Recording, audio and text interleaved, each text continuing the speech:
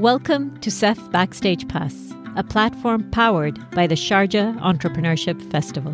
I am Najla Al-Mitfah, and I am the CEO of the Sharjah Entrepreneurship Center. What is it you plan to do with your one wild and precious life? That is the question that my favorite poet, Mary Oliver, asks in her poem, The Summer Day. Are you an unsettled dreamer who knows you are meant for more? An entrepreneur who doesn't know where to start? Or perhaps an artist looking for your authentic voice? If this is you, then this is where you belong. Now think of this podcast as the behind-the-scenes pass to the festival experience. The inspiring talks from the keynote speakers, the thought-provoking conversations, and a glimpse into the magic that makes this festival truly special. Here, you will be joining our exceptional guests as they share their personal journeys, the changemakers who abandon the limitations that others set for them and let only their ambitions dictate what is possible. This is not just a place to get inspired, it is a community that you will relate to and a platform that will share real strategies and tools to get you closer to answering that question. What is it you plan to do with your one wild and precious life? Thank you all for having me. I will say, first of all, here I'm Muhammad Gawdat, not Mo Gawdat. And then I would say I speak all the time. I've never been into an event with so much inspiration and motivation so early on, honestly. Like I'm already like, okay, this is a good day already.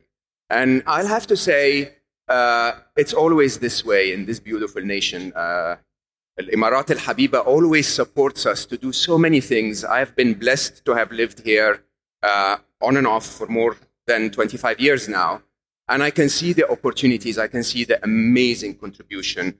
And I'm hoping that while my main objective in this quick time, 20 minutes to make you happier, I also want to follow what Najla was saying. I think we can create so much here. We can do so well if we just run like crazy and never stop until one of us is badly injured. So I was talking to a very dear person to my heart yesterday about her startup. And I was saying exactly that. I was saying that if you start with the right concept, if you start with the right partners, whatever your startup is, playing football, singing, writing a book, starting a podcast, starting a business, the only thing that would make you not achieve that is that you actually stop. And the only way you can not stop is if you don't drain your resources.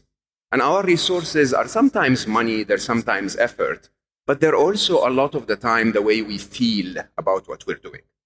So when you are attempting to achieve something great, perhaps the best way to do it is to actually do it when you're enjoying every minute of it, so that nobody can ever stop you. And when I realize that, I sometimes in forums like this would want to remind people that happiness is not a privilege, believe it or not. Happiness is your duty in life. And a lot of people don't see it that way. But I'll tell you very openly, if your throat starts to itch a little, you stop, you take notice, and you do something about it. Why? Because we all know that if we want to be productive in life, we want to be healthy. We know that instinctively. Interestingly, if you're happy, you're much more productive in life. If you're happy, by Stanford University statistics, you're 37% more productive than those who are not. If you're happy, you're loved by your colleagues, you're loved by your supporters, you are creative, open-minded, you're fully energetic, you're not complaining and whining, you're not taking sick leaves, you're just engaged. And believe it or not, it's our duty to be in that state. It's our duty to come to life every morning in the best mindset that we can be. And believe it or not, if I was ever successful at my career being Chief Business Officer of Google X, it was because of that. It was because I managed to find ways to make myself fully enjoy everything that I do.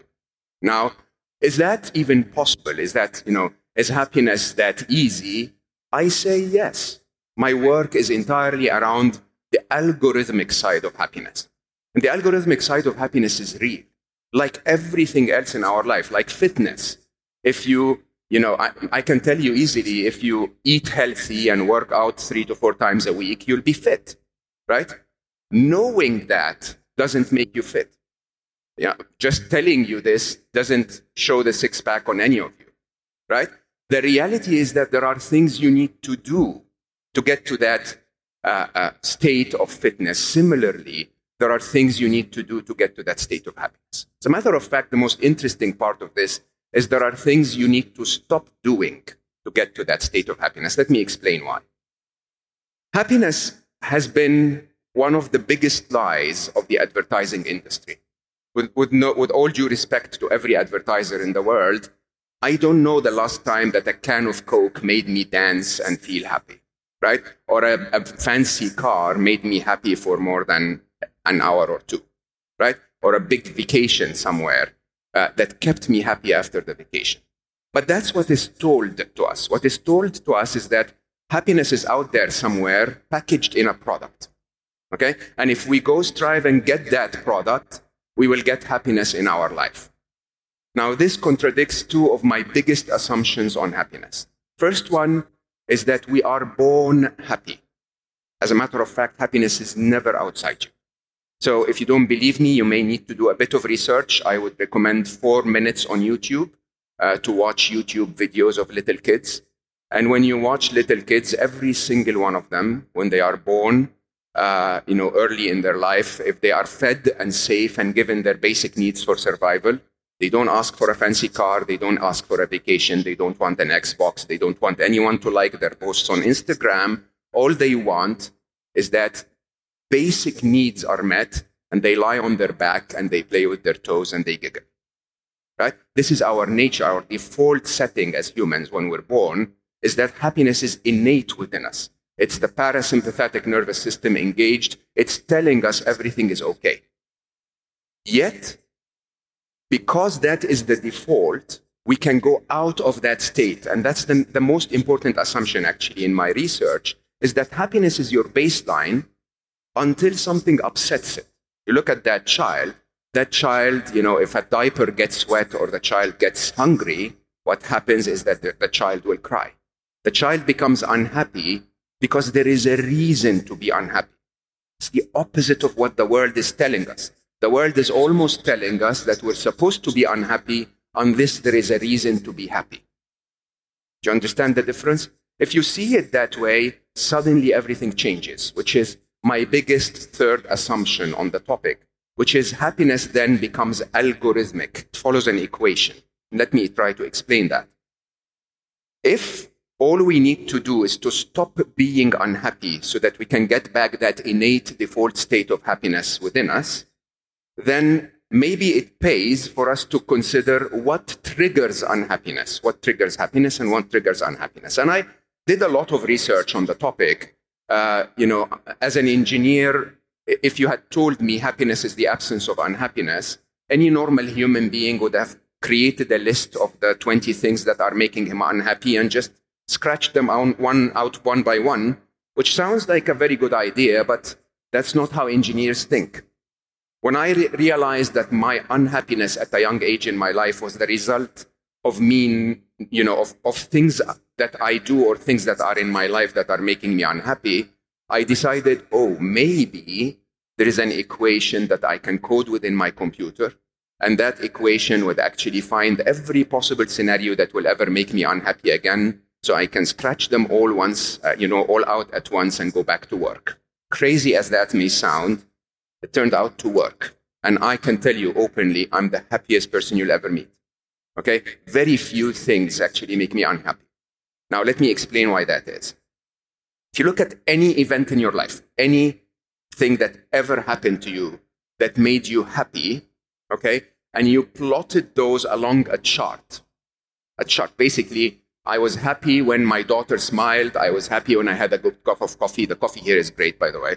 I was happy. I am happy when I learned something new, and so on. If you take all of those and plot them along charts and try to find a fitting line between them, you will find that one trend and only one trend is true.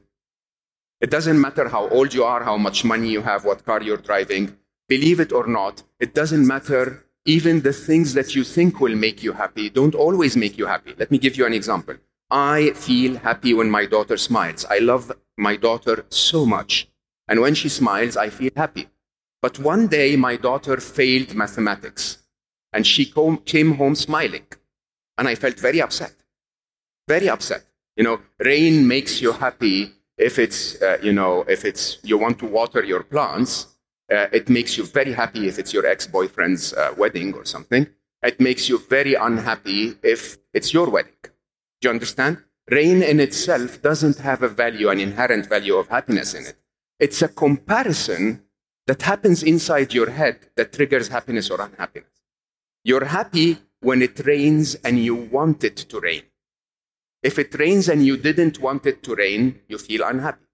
If you came here and there was music, which was wonderful, so talented, so beautiful, and you were in the mood to cheer up and be energized, you'll feel happy.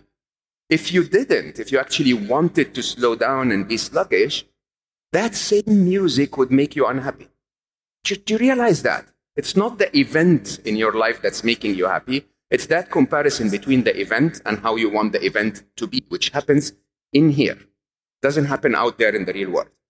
Okay? Which basically tells you that happiness is incredibly algorithmic. It literally is like physics. You are unhappy when the events of your life miss your hopes and wishes and expectations of how you want life to be. It's as simple as that. Okay? Whatever event that happens to you, and believe it or not, our heads, our brains are like computers. They tick up to 60,000 times a day. And every single one of those ticks, your brain compares the event, the world around it, to what it wants the world to be. And if your brain realizes that the event is not what it wants the world to be, it will alert you in the form of an emotion. Why an emotion? Because your brain is talking to you all the time and you're not listening. So how does it alert you? It gives you sadness, it gives you regret, it gives you shame, it gives you worry. All of those negative emotions are your brain's way of saying something doesn't meet my expectations. I'll come back to how to deal with this in a second. But let's think about algorithmically, how do we summarize this? We summarize it as happiness is equal to or greater than the difference between the events of your life and your expectations of how life should be. Every single one of those 60,000 ticks a day, you compare this place and you say, oh, it's bright and beautiful, meets my expectations, I'm happy. Oh, but that chair is a little hard. It's going to hurt my back, misses my expectations, I'm unhappy. Do you understand how it works? So every one of those comparisons make you happy or unhappy, happy or unhappy. Now, with that in mind, we can have a few definitions that actually helps a lot. First of all, to understand what happiness is, especially as creators and researchers and entrepreneurs. What is happiness? Happiness is not to go surfing in Australia. It's not to go to a party and jump up and down. Okay? Happiness is a state where the events of life are meeting your expectations of how you want life to be. Okay? Which means that happiness, in Arabic, we call it al-rida. Okay? Happiness is a state of contentment, calm and peaceful contentment, where I'm okay with life as it is. Doesn't actually matter what life is. Life can be difficult, like the life of an entrepreneur, right? But I'm okay with it. I look at it holistically and I say, I expected it to be difficult. I'm happy with that. Do you understand? So that feeling of calm and peaceful contentment, as I said, is the result of what's in your mind minus or what's happening out there minus what's in your mind. Now let's compare that to another interesting feeling that they sell to us in advertising, which is what I normally call the state of escape. It's a state where life is not easy and you're not okay with it, right? But somehow you're so stressed that at the end of the week you run to a party or you go do an activity. Whatever you do, you go to the gym, you run on the treadmill, whatever. Right? Those activities are normally sold to us as happiness, but they're not. They're fun, they're pleasure, they're activities that numb our brains long enough to stop us solving the happiness equation. So when you stop solving the happiness equation, your brain is not complaining, okay? It's you that anything is wrong, and so your default state as a child is happy. Nothing wrong with fun and pleasure, by the way. Okay? The only thing wrong with them is when we use them without solving our happiness issues. So if you're unhappy inside, and then you try to replace your happiness with fun, what ends up basically is you get dopamine in your body. That's an excitatory, it's a rewards hormone. Dopamine runs out too quickly. So you need another shot and another shot and another shot. So it doesn't actually make you, permanently happy. The way to use fun is to actually find your calm and peace, find your rida, right? And then engage in fun activities to make your life even better, to enjoy life on top of your calm and peace. So let me jump into the important one. The important one is, believe it or not, I'm supposed to talk to you about happiness, but the important one is unhappiness.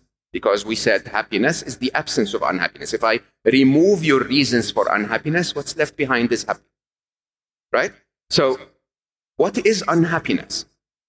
Unhappiness, as per the definition of the happiness equation, is events missing expectations. Events minus expectations is equal to negative. Events missing expectations basically makes unhappiness and all of its derivatives, all of those negative emotions, a survival mechanism. Think about that for a second. It's a survival mechanism. It's your brain telling you, this is not safe for me. It's not safe for my career. It's not safe for my emotions. It's not safe for my social position. It's not safe for whatever. Okay? And basically that means that unhappiness can be treated like a survival mechanism. It basically can be treated like a fire alarm. When a fire alarm goes off in this building, what do? We get up, we leave, we check if there is a fire, and then we take action. Do you understand? And once you do that, the annoyance of the fire alarm goes away. You're no longer suffering from the fire alarm. And as a matter of fact, you're even doing good for yourself. You're saving yourself. But that's not what we do with unhappiness. Think about it. Huh? Your boss or your partner says something hurtful on Friday. You wake up Saturday morning and the fire alarm is gone. The event is over.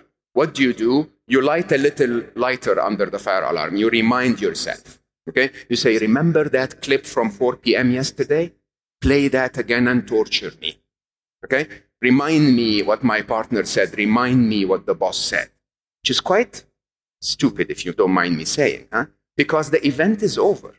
And by the way, if you think about what your partner said for the next 48 hours, for the next 48 years, your partner is not going to show up and say, oh my God, I'm so sorry. I didn't know that I hurt you. Only action will take that, will do that, right? So in reality, we have a machine in our heads that I call the Netflix of unhappiness. Unhappiness on demand, okay? You watch a horror movie on Friday, and then you play it again Saturday, and you play it again Sunday, and you play it again Tuesday, and so on. So what's the answer? And the answer here, I'm going to go back to business, and you apply it to your personal lives too. The answer is, when unhappiness happens, it's a fire alarm. It's requiring you to do something about it. So what should you do about it? What you should do is ask yourself 3 questions. 3 questions, and I promise you, you'll be back to happiness 99% of the time in 7 seconds. Okay? Question number 1 is this true? Is what my brain telling me true? Because realize that, huh? If you feel unhappy if your partner says something hurtful on Friday, when you wake up in the morning on Saturday, you don't say, my partner said something hurtful. You wake up in the morning on Saturday and you say, my partner doesn't love me anymore. Okay? That is a mix of the event, all of your assumptions, all of your conditioning, all of your emotions, all of your fears. Your brain creates a story that is not real. And most of the time we get sad about that story. We don't get sad about the event. We get sad about the story. He disrespected me, or she, wants me out of her life, or this or that. Okay? That story most of the time is not true. As a matter of fact, I would dare say that story is never true. So the first question you ask yourself is this true? Is this true? In business, we are told that the economies will collapse, that next year is going to be extremely difficult. Is this true? Is it true in the UAE where economies are doing really well? As a matter of fact, there's a little bit benefiting from what's happening around the world.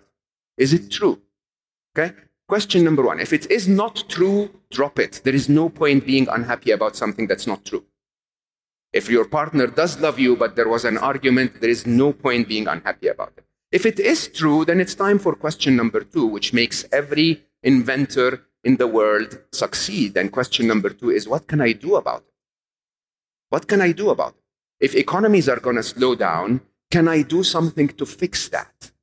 Is there something I can do? I maybe go to the Minister of Economy and suggest something because I'm a genius, and then it will solve everything. If there is something you can do about it, do it. I'll use the simpler example. Your partner said something hurtful. Do something about that. Yes, I can text and say, can we talk about this? This hurt me. That's something I can do. I can do something to fix it. And if there is something to fix it, do it. If there isn't, then this is the Jedi master level of happiness. Jedi master level of happiness is when things happen in your life and you cannot fix them. And the concept actually I use in my books is borrowed from Islam. It's called what? It's called Islam nafsu is surrender, is to accept. I call it committed acceptance. Committed acceptance is what? Is yes, if the economy is going to slow down and I cannot fix that, what can I do to make my life better despite its presence? What can I do to engage and understand, accept that this is happening, but do what I can to make things better for me and for those that I care about? If you go through those three questions frequently enough, most of the time, you will not only be happier, but you will also be more successful. And you will lose much less of the cycles of your energy wasted on things that actually don't deliver any progress for you or anyone around you. As innovators and as individuals, I ask you to please do that. Is it true? Can I do something to fix it? Or can I accept it and do something to be happy and make the world better despite its presence? With that, I thank you so much for hosting me. I thank you so much for listening, and I hope you'll always be happy. And you, thank you for tuning into the CEF Backstage Pass podcast. I hope you found today's episode insightful and that it inspired you to take action today. You owe it to yourself to make the best out of your one wild and precious life, whatever that may look like to you. The power of this community lies in your active involvement. If there are other topics you would like to learn about, please let us know. And if you have a friend that would benefit from an episode, make sure you pass this on to them. This is how we can all grow and evolve. Now, until the next episode, goodbye.